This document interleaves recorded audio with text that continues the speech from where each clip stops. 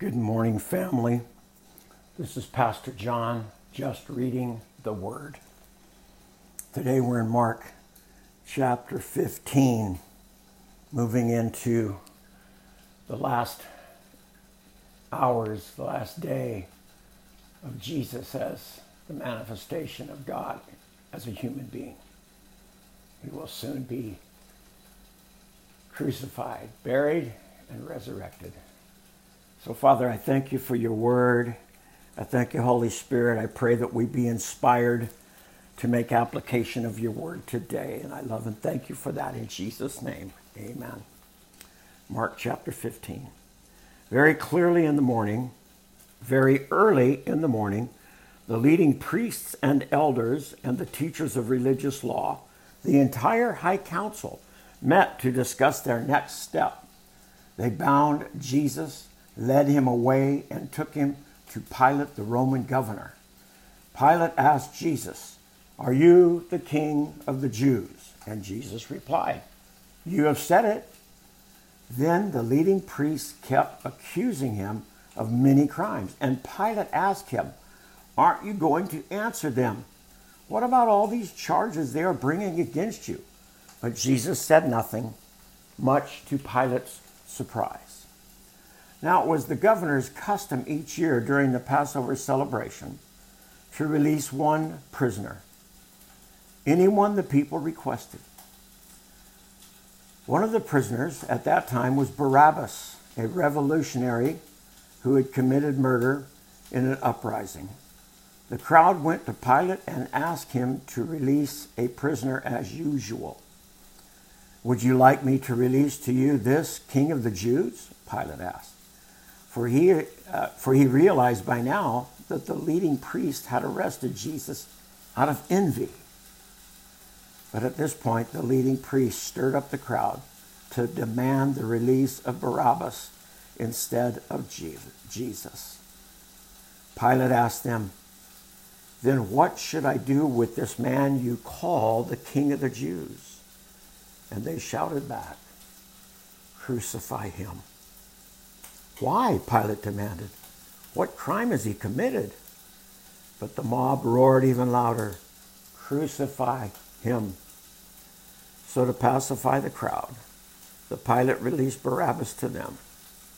He ordered Jesus flogged with a lead-tipped whip and then turned over to the Roman soldiers to be crucified.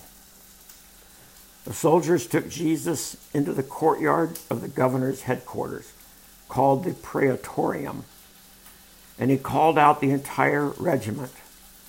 They dressed him in purple robe. They wove thorn branches into a crown, put it on his head. Then they saluted him and taunted him, "Hail the King of the Jews!" And they struck him on the head with a reed stick. They spit on him and dropped to their knees in mock worship. When they were finally tired of mocking him, they took off the purple robe and put his own clothes on him again. Then they led him away to be crucified. A passerby named Simeon, who was from Cyrene, was coming in from the countryside just then, and the soldiers forced him to carry Jesus' cross.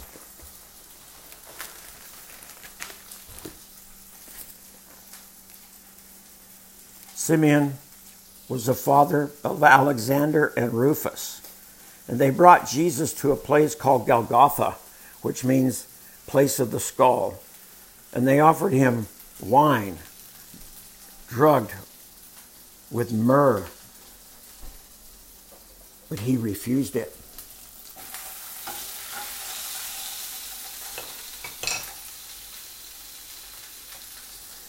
Then the soldiers nailed him to the cross. They divided his clothes and threw dice to decide who would get each piece.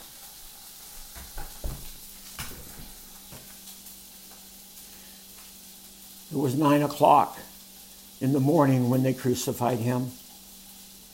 A sign announced the charge against him. It read, King of the Jews. 2 revolutionaries were crucified with him, one on his right and one on his left. The people passing by shouted abuse, shaking their heads in mockery. Ha, look at you now, they yelled at him. You said you were going to destroy the temple and rebuild it in 3 days. Well then, save yourself and come down from the cross. The leading priests and teachers of religious law also mocked Jesus. He saved others, they shouted. But he can't save himself. Let this Messiah, this King of Israel, come down from the cross so we can see it and believe it. Even the men who were crucified with Jesus ridiculed him. At noon, darkness fell across the whole land until 3 o'clock. Then at 3 o'clock, Jesus called out in a loud voice, Eloi, Eloi, lama sabachthani, which means, my God, why have you abandoned me? Some of the bystanders misunderstood and thought he was calling for the prophet Elijah. One of them ran and filled a sponge with sour wine, holding it up to him on a reed stick so that he could drink. Wait, he said. Let's see whether Elijah comes to take him down.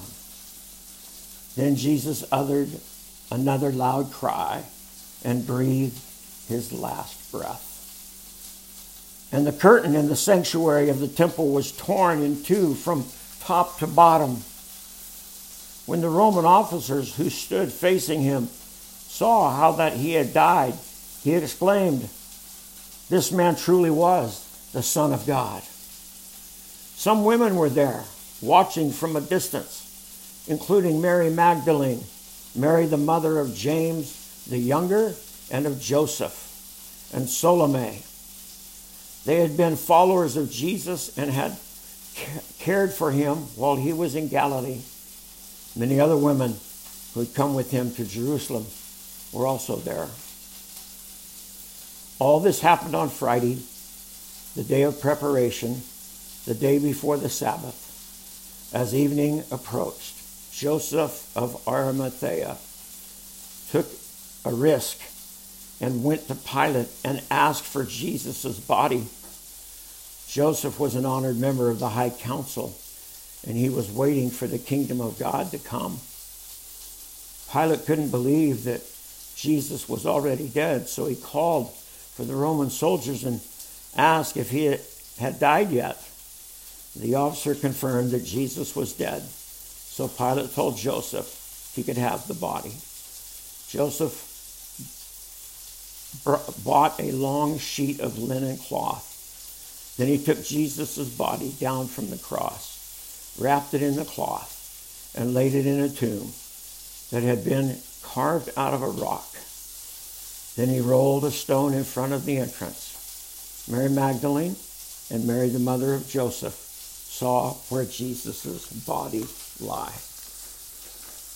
Well, Father, such a tragic ending to this chapter. Indeed, the Messiah, the King of the Jews, is dead. And Father, I pray that we will recognize